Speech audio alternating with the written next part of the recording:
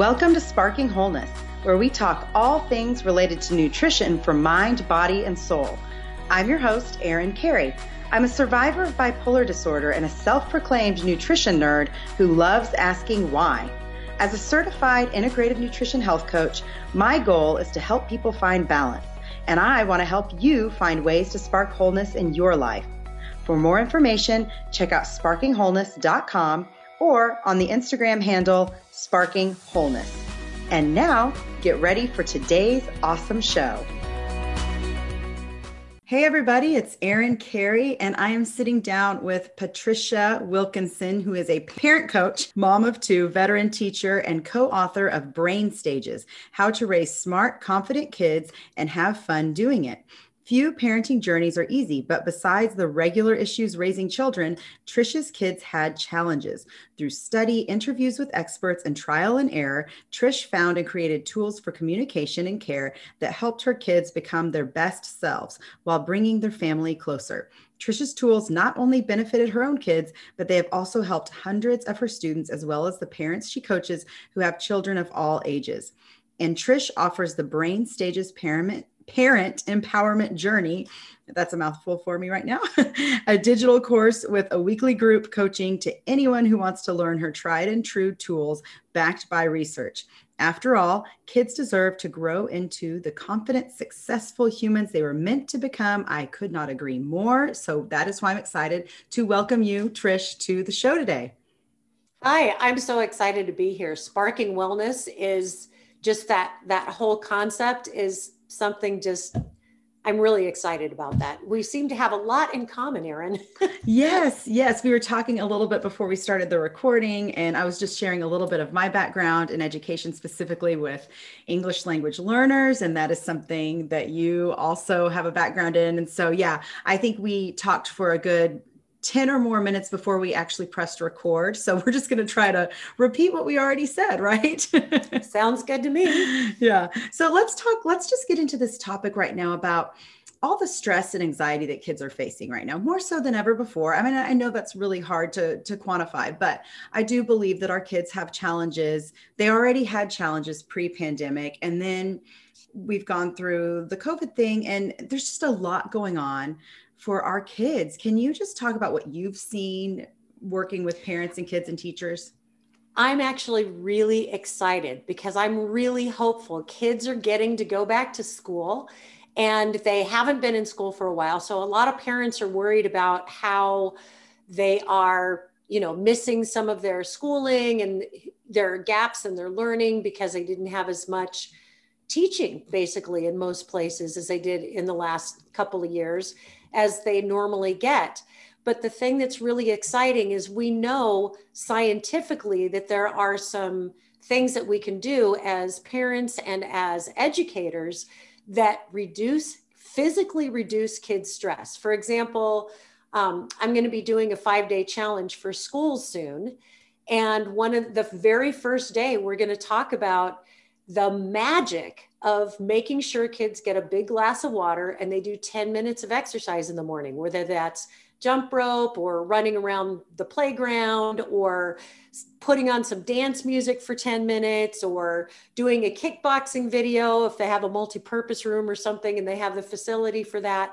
Whatever they want to do for 10 minutes in the morning and getting a big drink of water. There are recent studies that have come out. I always did that with the kids in my class and my scores were always at the top. And people were like, wow, Trish, you must be such a good teacher. But I really think it was the water and exercise. And now we know that the studies have come out that it actually causes cell division in the hippocampus, that big glass of water and the exercise in the morning.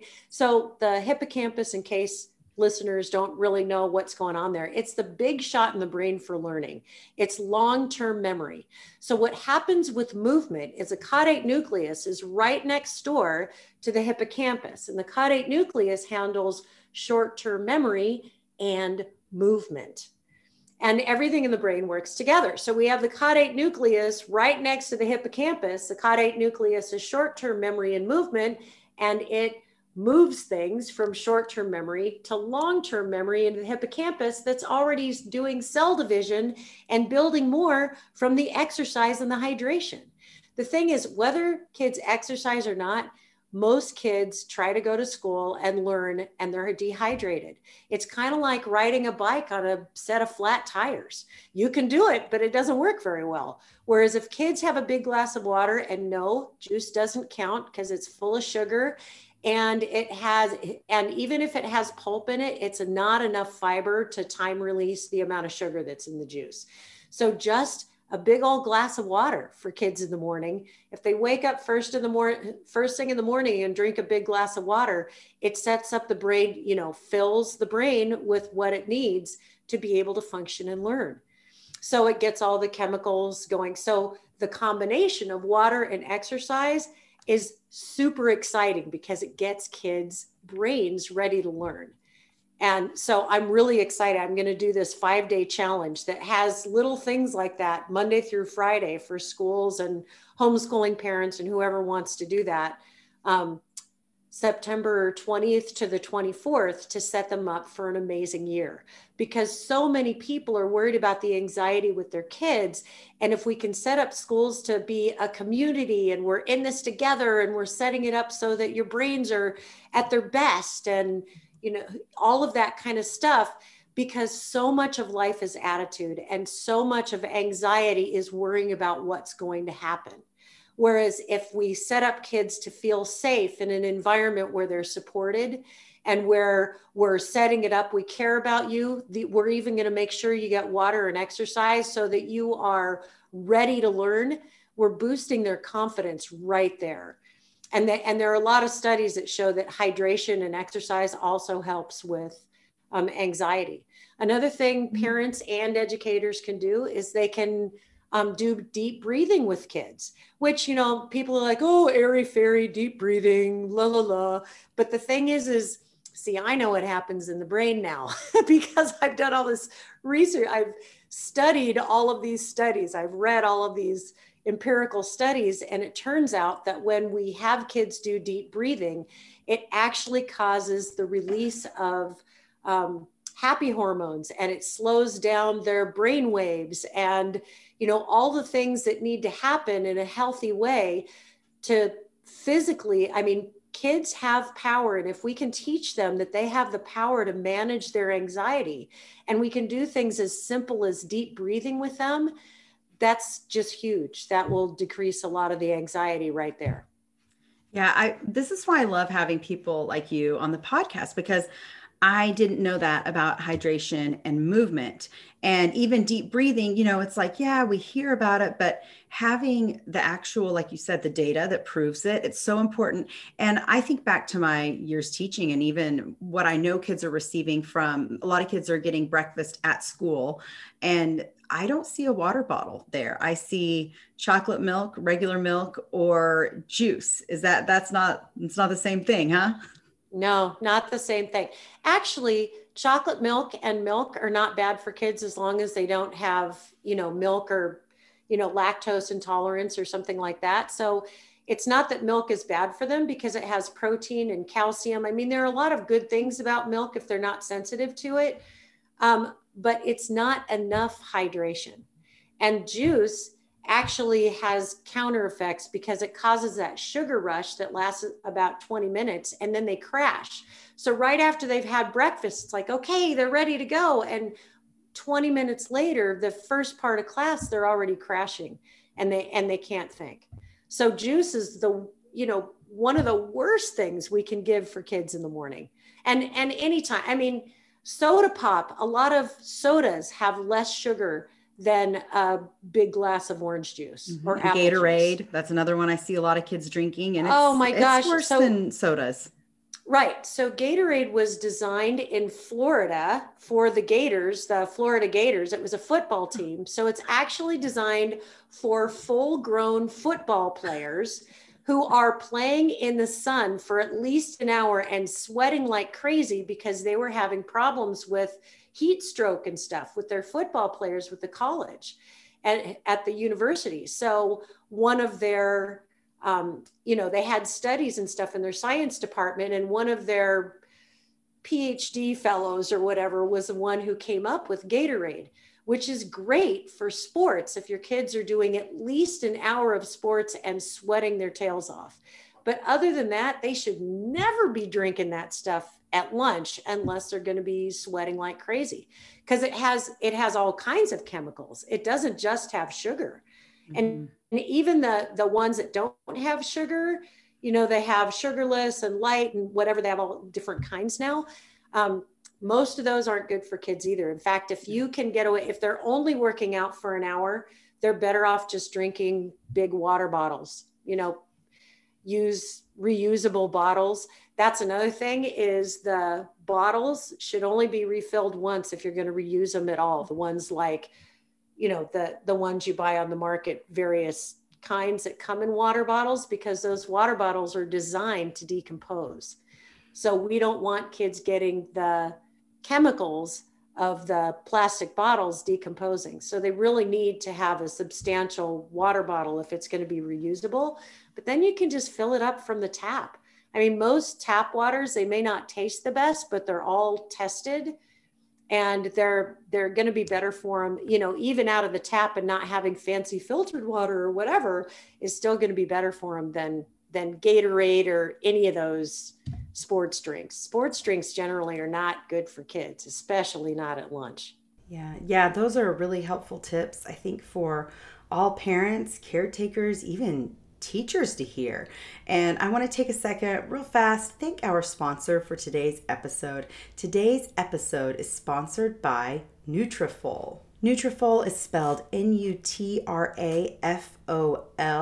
As you may know, the changes in your body postpartum can take a toll on your hair.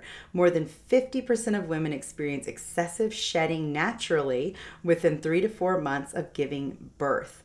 Nutrafol's goal is to empower women to embrace the beauty of their hair growth recovery with Nutrafol postpartum by targeting the root causes of postpartum thinning hair, like the physical stress of childbirth and emotional stress of parenting, as well as nutrient depletion. What I really love is that Nutrafol's powerful ingredients bring the body back into balance.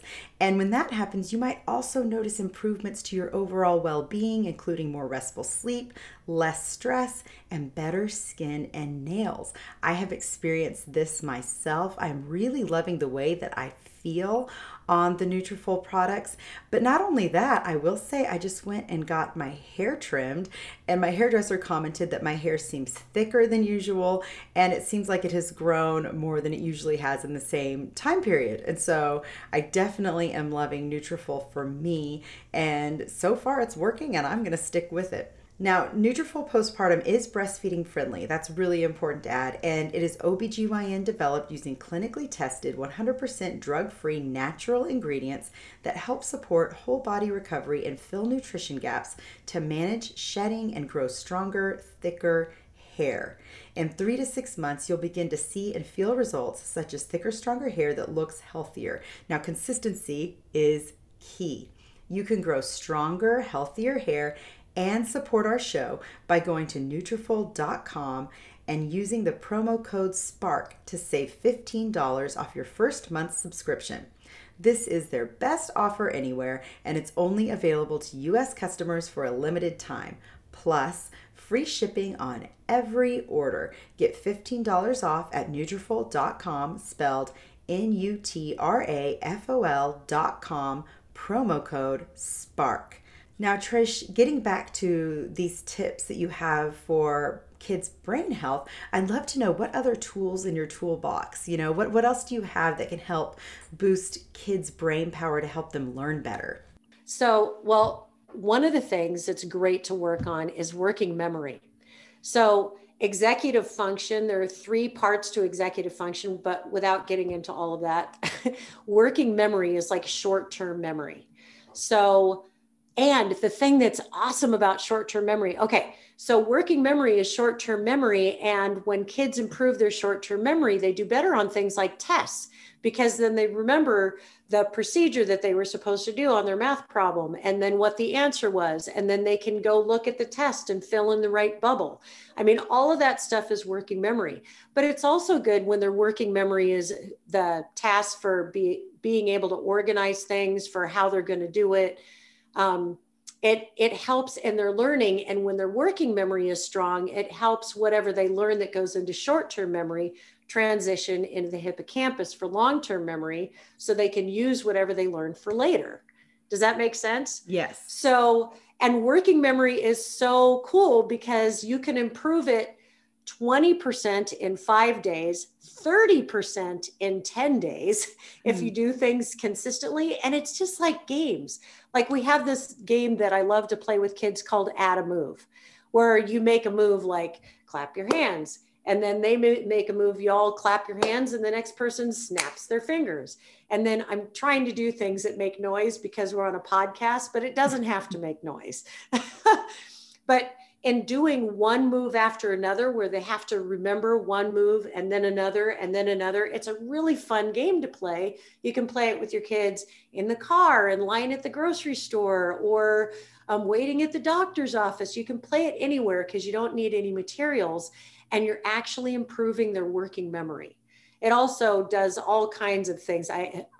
When I do visual presentations, I show on a brain, on a brain diagram, all the different parts of the brain that silly little game works. But one of the great things it does is it works working memory. And when kids' working memory gets better, all learning gets better. So another game parents can play is clap patterns, like, and then the kids do the same pattern, right? Whatever. I mean, it can be any kind of clap pattern, but the kids just have to remember what that pattern was. And what's even more fun, that we call that game, We Got the Beat. And what's even more fun is using just 2 fingers and doing it in your hand if you're in public. So it's not loud, but the kids still can hear it and they can repeat it. So you can still play it in public, like, in a doctor's office or in line at the grocery store without disturbing people. And kids love playing games with adults, but the thing they love even more than playing games with adults is playing it sneaky, in stealth mode. So playing with 2 fingers it's really fun for kids, and then it builds their working memory. So water in the morning, exercise, and playing little games for working memory. If your listeners only remember those 3, it would put their kids, their students, whoever's listening, just miles ahead. That is so helpful. And it does make me wonder, because I love how you said kids like playing with adults, like having that one-on-one interaction time, because many adults, especially say we're waiting at the doctor's office, we just stick our face in our phone, right? Or put our kids on an iPad. But when you're playing a game like that, you're engaging with each other, which I think is powerful too, just even for that social, that emotional connection and well-being. But what do you think about games on iPads, cell phones, excessive screen time? I'd like to dive a little bit into that. So if people go to my website, thebrainstages.com, they can get a screen time mini course, which is just one video that has all of the science for screen time, what the science says, what we know so far. Because here's the thing, our computers are not going away. We're not going to light our lights with candles any more than we're getting rid of all of our computers, right? So, and computers can be amazing for kids and amazing for kids' brains. The only thing is that the science is a little inconclusive as far as the amount of time. Generally, what's considered safe is before kids are 18 months old, they shouldn't do any screen time unless they're talking to a family member on FaceTime or something. But it literally affects kids' brain development when they are watching TV or doing something on a screen or whatever before they're 18 months old. So no screens for kids before they're 18 months old. And I feel like that's not really publicized enough. A lot of parents don't know that. It literally affects kids' brain development and makes their brain development slower. Now, here's the good news. If one of your listeners has already had their kids and they're going, doing screen time and they were younger than 18 months and they can be, oh no, I already did that. The other thing that's great is that kids' brains are really plastic. And we used to think they were just malleable, but what we know now, we used to think that you got a certain amount of brain cells, and how we became the people we become is by our brains paring away what we don't use. All that's still true, but we didn't used to think that brain cells replicated themselves very much. And then they stopped replicating themselves when we were a certain age. And it turns out that's not true. It turns out that our neurons, our nerve cells, and all the glial cells, the white cells that are around all the neural pathways for protection, it turns out they all communicate together. They're not only just for protection. So the glial cells actually communicate via chemicals, and the neurons communicate via electricity, but all that stuff is connected, and our cells replicate themselves. So if your child started out with too much screen time, you can cut off the screen time now and play little games like Add a Move that we just did, and We Got the Beat that we just talked about, and they can catch up in no time. So when they're little, they can catch up pretty quickly. And here's another thing, our brains are not totally developed even until now scientists think in our mid to late 20s. So if it's crazy, because people used to not even live that long. They used to get married at 16, have babies at 18 and 20, and, and then they die by the time they were 38, and they were considered old if they were in their 40s. Well, things have really changed since then. And now we know that brains develop until we're in our mid to late 20s. So, and that's good and bad news. If you're doing a lot of, not so healthy things with your kids, like if your kids are, so let's finish with screen time. So before they're 18 months old, no screen time. 18 months to 5, they can take 1 hour. Now, most of us, even me, my kids watch Sesame Street and Where in the World is Carmen Sandiego or something, a couple of PBS shows. Even that's more than an hour. And what we found is kids that engage in more screen time than an hour before they're 5 years old, their brains are still in a developmental process, and it actually adversely affects their brain development.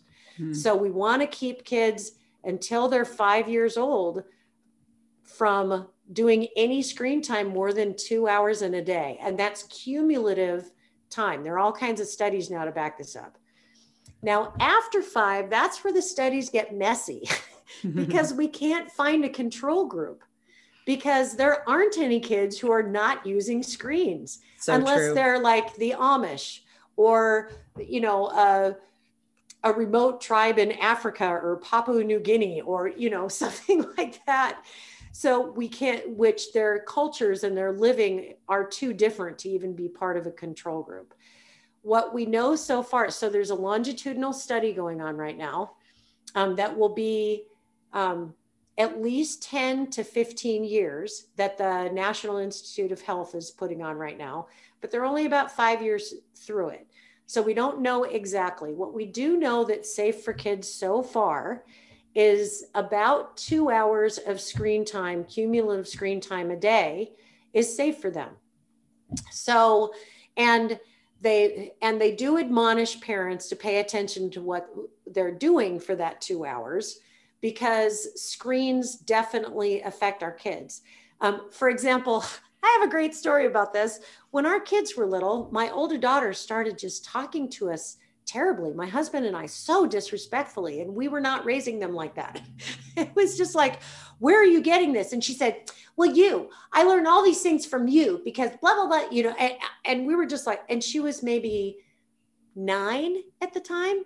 And we said, we don't talk to you that way. You are not getting this. Yes, I am. La, la, la, la. Oh, it's terrible. And so my husband and I talked later and thought, we don't know where she's getting this, but, and she's out of control. And we always had to be very careful anyway, because she had other challenges, which she's very successful, doing extremely well now in her late 20s. She's a software engineer and leads a team of engineers and does a lot of training. I mean, she's wonderful now, but raising her was a little tricky. So, and the point I'm making is that I was doing something in the kitchen. My husband was doing something in the office, and we heard the kids watching a TV show that we thought was totally benign. It was on the Disney Channel, and we heard the exact disrespectful words that the kids were saying to each other and to the parents. And we went, whoa. My husband came out of the office. I came out of the kitchen. We all, because we all heard it at once. And even our younger daughter said, that's where it is. And we banned TV for our kids from Sunday night to Thursday night. So school nights. Yeah. And then they could watch shows on the weekend. And we actually let them watch more than an hour, because we didn't know yet. Well, they were watching about 2 hours by then, I guess, because they were older than 5. Anyway, but the point is that we didn't end up with homework problems. We didn't have problems with how they were talking to each other or talking to us. That one small change in our home, it was like night and day. I just can't even tell you. And it was hard, because it meant that, we were playing more board games. We were reading more books. We had to be a little more intentional. And that's hard for parents, because this is such a busy, crazy world.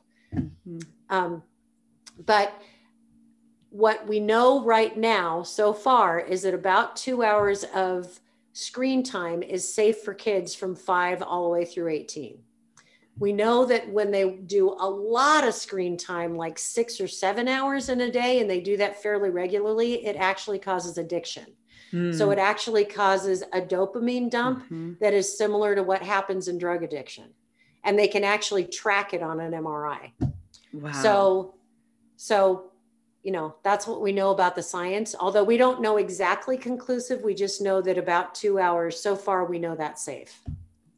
Yeah, that's really important to address, especially even just the addiction topic, because I think about my age people, my generation, whatever you want to call it. I didn't get a cell phone until college, so at that point, my brain was probably pretty, almost fully developed. I did have screen time growing up. I did watch TV, but I was always busy with other things. I played with toys, and I'm seeing this new generation. TV screens, they are a convenient babysitter. I get it, because it's convenient for me too. Yeah. But I just wonder about that long-term. I don't think we will know the long-term impact that these little tiny handheld screens, will have on kids, being exposed to them from basically birth, because moms are breastfeeding, watching her shows on her phone, whatever it is, right? Like, these kids are just around it all the time from birth. And I say that because I'm watching this experiment play out in my own kids. And it is something I'm concerned about, because there are so many unknowns, so many things we don't know about it. Well, and I think it's just like moderation in all things. And I think we can kind of feel, if we're paying attention, we have to be intentional and be paying attention. And if we're paying attention, we can tell when our kids are spending too much time on screens. And we can tell when their behavior changes a little, when they're spending a lot of time on screens, right? And when their behavior's changing, that's a big, huge red flag, right? Yes. So if we notice behavior changes, then that's a time to turn it off. So do you know what the number one thing parents can do, anyone can do, to raise successful kids? Across culture, it doesn't matter how much money you make, where you come from, what your culture is, what country you live in, none of that matters. Number one thing. Any idea? No. It's two-way conversations with your kids. There have been 2 longitudinal studies where they've crunched data from studies worldwide and found that two-way conversation with your kids. That's why these games, when I wrote Brain Stages and I included all these games for parents to play to fill in their gaps, so that these are the things that your kids are supposed to learn in kindergarten all the way through 5th grade, so that they would know, and here are games to play so you can fill in those gaps. Because what I had found in my research was that's the number one thing. If you talk to your kids and they talk to you, it's two-way conversations. It's not just you talking at your kids. That's why in the Brain Stages Parent Empowerment Journey, the digital course with weekly group coaching, there are 12 little shifts in communication that I teach parents, that they're just like, oh my gosh, Trish, this is magic. And it's not magic at all. And I didn't make a lot of them up. I mean, sometimes I modified them a little. Now I know what I relate brain research to why these things work, but they're just little shifts in communication. For example, have you ever had your kids, you say, how was your day? And they say, fine. And they walk away. Yeah. Right. So instead of saying, how was your day? When they walk in, if you say, hey, good to see you, and then tell them what you notice on their face. Wow, you look thoughtful, or you look happy, or you look frustrated, whatever you see on their face, and then just be quiet. They will talk to you.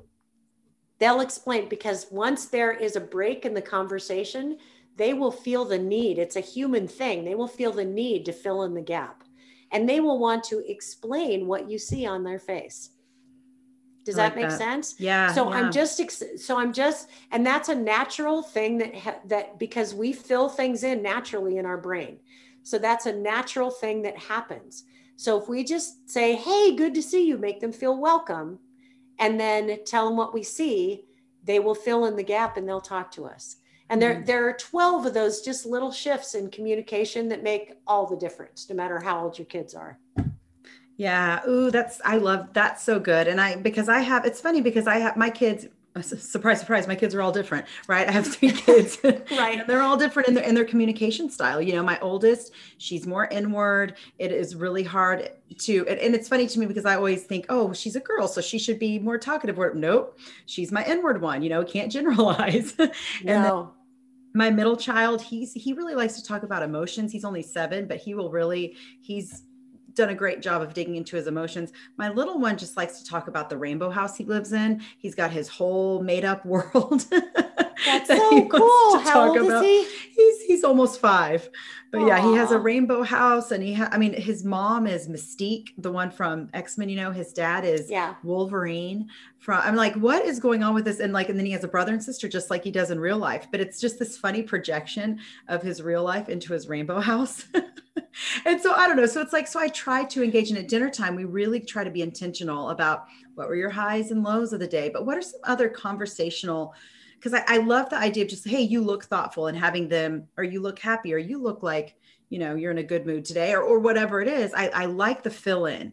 That's a really good tip. What are some other ways to engage kids in conversation? If, say, like my firstborn, who she's almost out of the house, but to engage the kids that are more inward and just don't volunteer a lot of information. So we were talking about anxiety and depression, which is rampant right now.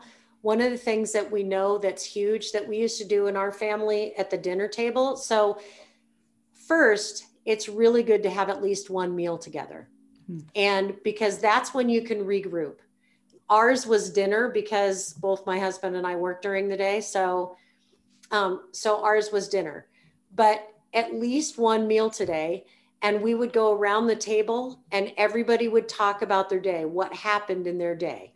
And we could ask questions and whatever, and they would tell us about their day, because that did several things. One, it made it so that, we would never even have known, especially when our kids were teenagers, we never would have known what was going on had we not had those conversations at dinner. We could also help them work out emotional issues with friends and communication issues and things that were happening with teachers at school and all kinds of other things, because they got in the habit of talking about their day. The other thing we did that I've coached a lot of parents to do too, especially when, because a lot of parents have been going through this anxiety, depression thing, is talking about something they're grateful for at the table. And, people will say, oh, that's silly. And, or I don't have anything to be grateful for. Really? Do you know that, maybe 2/3 of the planet doesn't really have much to eat for dinner tonight? And I know you're used to having something to eat for dinner, but a lot of people don't. And, and just kind of looking into that so that our kids learned about things to be grateful for, because gratitude actually changes the chemicals in our brains. It actually causes the secretion of dopamine and oxytocin.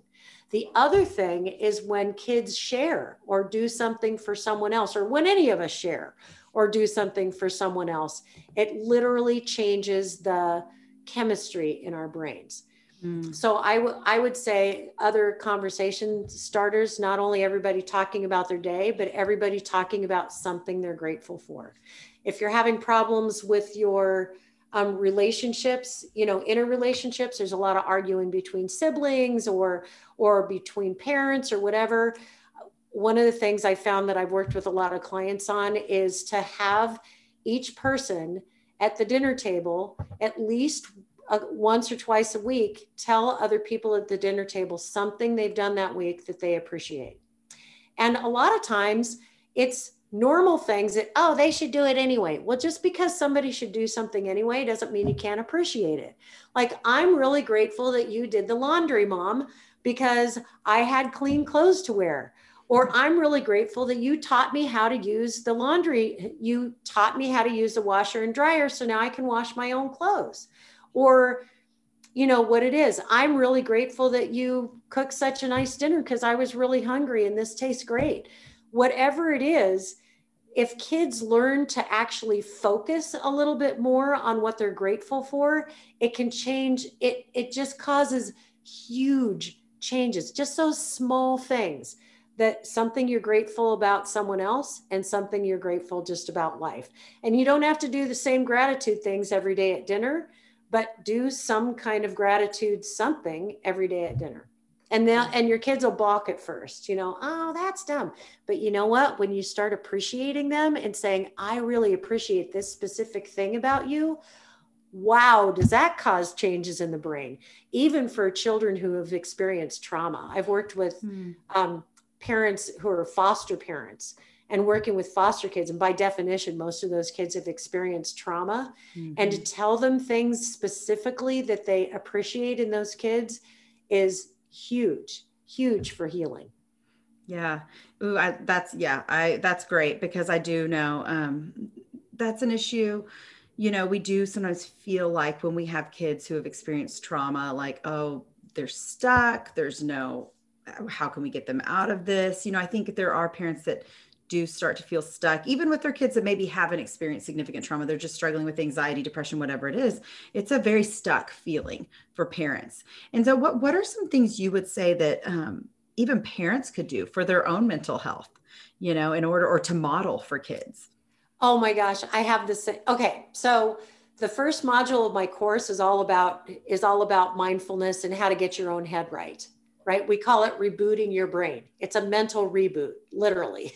Mm-hmm. And so what I have parents do is when they start, so our bodies, we can't get into it too much. It goes much more into it to finding out where that comes from and whatever in the course. But just for now, our bodies warn us through the sympathetic nervous system. So in the brainstem, our bodies warn us before we're getting into fight, flight, or freeze.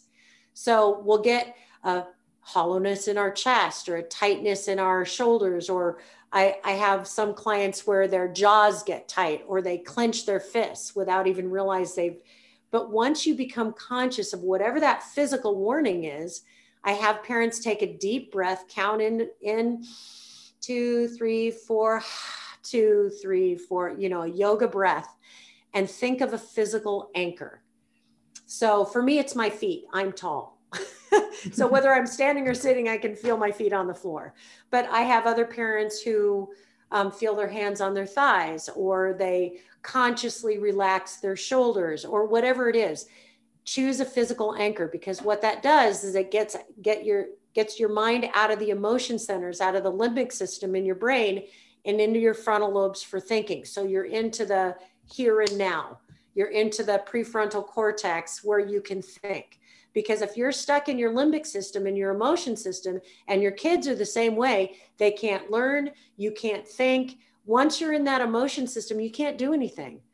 So if you take that deep breath and find a physical anchor and tell yourself something short. For me, it's, I can do this. I have another parent that says, I deserve peace. I have another parent that says, I got this, which is almost the same, but more vernacular, right? Mm-hmm. They say, I got this. So there, and a whole bunch more. Those are just off the top of my head. But the point is, so you feel that physical feeling, inhale, exhale, think of that physical anchor, say a quick something to yourself that gets you out of those emotion centers and into the thinking centers of your brain. And if you teach your kids to do that, so you doing that and practicing that for a while will make a huge difference in your life. If you teach your children to do that too, especially if they have anxiety or depression, any of those things, you help them figure out how to get out of the emotion centers of their brain and into the thinking centers. And even if they've had trauma, this is really helpful for kids who have trauma. And it takes about 90 seconds to work through the cortisol and other hormones in your brain and the limbic system when you're in fight, flight, or flee, or entering fight, flight, or flee. But if you catch it quickly, if you don't catch it, it can last 20 minutes. If you catch it with that first physical feeling, you can work through those chemicals in 90 seconds. So you just take a few more deep breaths. So once you've been through that process, and take a few more deep breaths, and if you can't remember the rest of it, just take deep breaths for 90 seconds. It's about 10 to 12 deep breaths. Then you can think again. And if you teach that to your kids, I mean, these little things we're talking about, Erin, they are game changers. Absolute game changers. Yeah, and they're free. And they're free. Right. Right. Actually, we're finding, especially with kids who have experienced trauma, medication really doesn't work. Mm-hmm. Even if it works for a short time, it doesn't work for long-term success. Mm-hmm. Whereas these things that I'm talking to you about, we have so much empirical evidence that they work, and they're not chemicals. And, because for trauma is happening in the limbic system and the emotion centers and in the brainstem. It actually causes physical changes to your body. Mm-hmm. So it's not so you can do all the cognitive behavioral therapy, CBT, you want, and it's good to learn where the origins are. But when you go through those traumatic, whatever those reactions are in your body, you're not going to be able to change them with cognitive behavioral therapy because you're not in the thinking centers.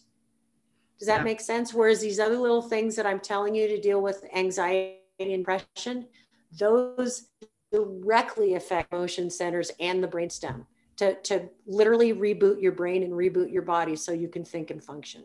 Yeah, that's so important. It's so important for people to understand. I think the awareness is growing, which is very exciting. But when I first started struggling with my mental health as a young teen, it was related to trauma, but I didn't know these things. I mean, I liked dancing, cheerleading, I was involved in activities, which probably was helpful for me, as far as that, because again, we store trauma, like you're saying, we store it in our physical bodies. It affects our physical bodies. So I think that helped, but I had a lot of immune system issues. I had a lot of gut health issues. I had a lot of things that were probably affecting even the creation of neurotransmitters and B12 and all these things in my gut. So my brain, while maybe putting me on an SSRI, maybe it helped for a time. If I wasn't producing serotonin to begin with, that creates a problem for what is going to be reuptaked. I don't even know if that's a word, but you know what I'm saying. No, I know what you meant. Yeah. That is a really hard thing. I think the research that we're seeing now it's like, okay, we need new tools. We need new tools, new solutions. And I love that you bring that up. I think it's so important that trauma needs to be addressed physically to the body, and even in anxiety and depression, it shows up physically in the body, and a lot movement, like going back to movement, hydration. I think for adults, gosh, how many adults would benefit? Because so many adults, we reach for the cup of coffee before we reach for the water. So what is that doing for our brain? And I'm guilty too. I'm holding up a cup of coffee right now. Got mine with me. Yeah. And I ran 5 miles this morning. So I also have a water bottle, and I have to be much more intentional because I like coffee better than water. Tastes better. So I have to be very intentional about making sure I drink enough water. Because, here's the thing, a lot of times when your kids are talking about their stomach's bothering them, or they have a headache, or they seem really tired or kind of dingy after school, or just in the afternoon if you're homeschooling or whatever, a lot of times they just need a drink of water. Yeah. Because all of their cells have deflated, especially in their brains, because they don't have enough water to keep them going. And our brains are 73% water.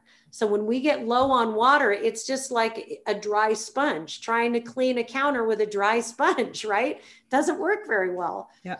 So if we can just, and it's like that for adults too. I mean, all these things I'm saying for kids, because I feel like a lot of times we'll do things for our kids that we won't do for ourselves.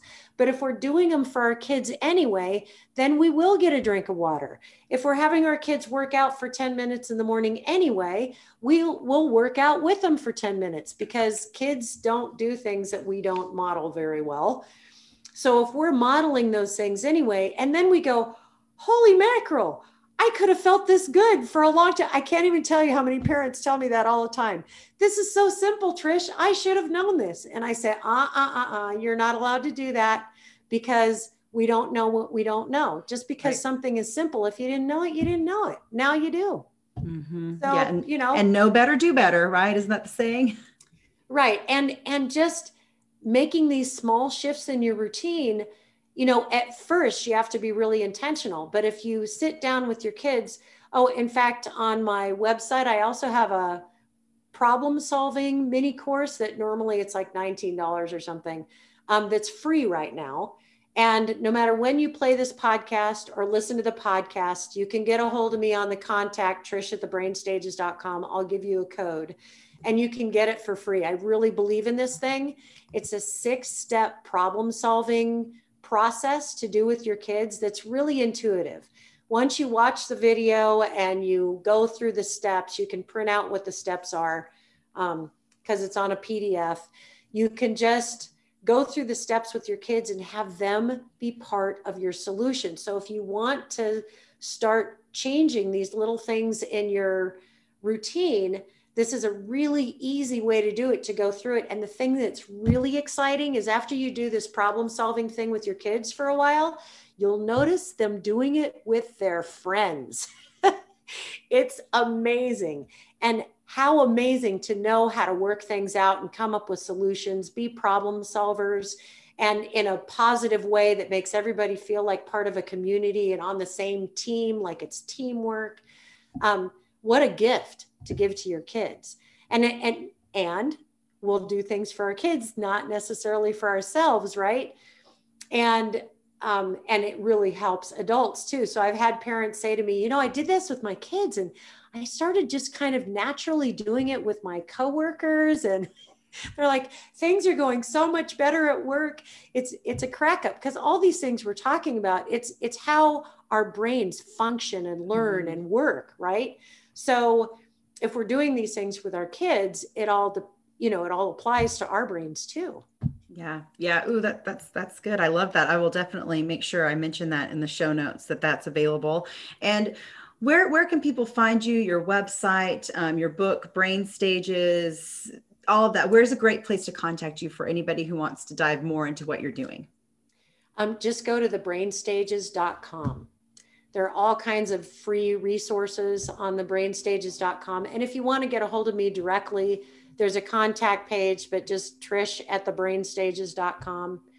And The Brain Stages is all one word, no capitals. It's just, because that's, you'll find out anything, a lot of the events coming up, various things that are going on, classes, courses that are available. And I wanted to close with can I read this text from my daughter? Yes, absolutely.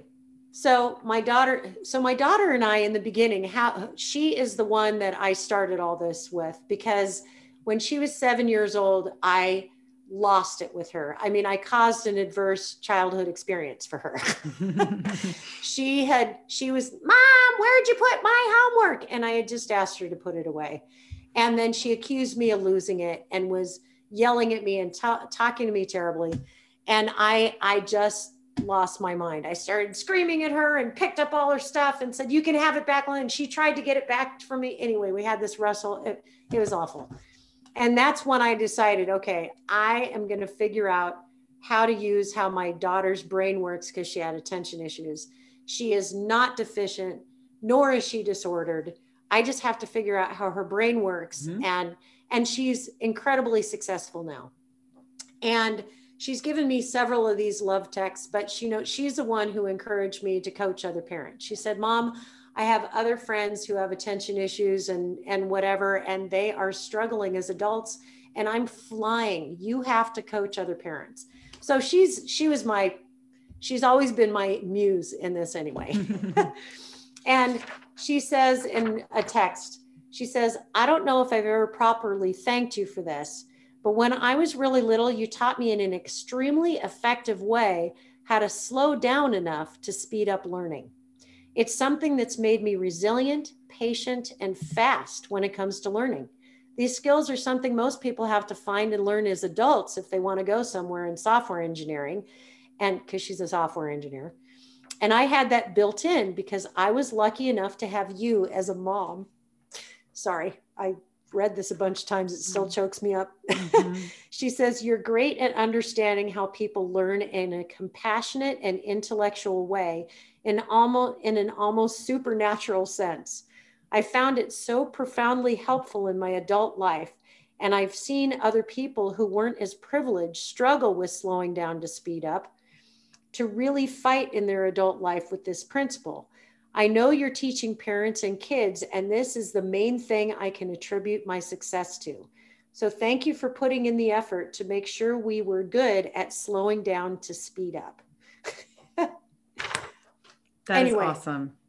I mean, can you imagine getting that from your kid who you caused an adverse childhood experience? I mean, it took us a long time to get through that for her to trust me again, because I love, and I thought, I've taught for decades. I've worked with all ages of kids from preschool all the way through high school. How did I lose it with my own child? So that was what started the, research and talking to neurologists and pediatricians and reading all the studies, and you get the idea. That's great. And I think it is interesting how our own struggles typically are what drive us to do the things that we do to help others. And that's really cool. I guess we're just going to have to do a part 2 where you explain that story more, because I wish I would have asked that in the beginning. That was really a neat piece to the puzzle of why you do what you do. And I love hearing that, just that side, the parenting side of things. I think that's important. So thank you so much for being on the show. We will have to have you on again. This was really helpful. And I know it's going to help so many parents and teachers, caregivers, all of that. Well, thanks for having me. Cause I mean, as you can tell, I'm really passionate about all this stuff. It was great. It's going to be very helpful.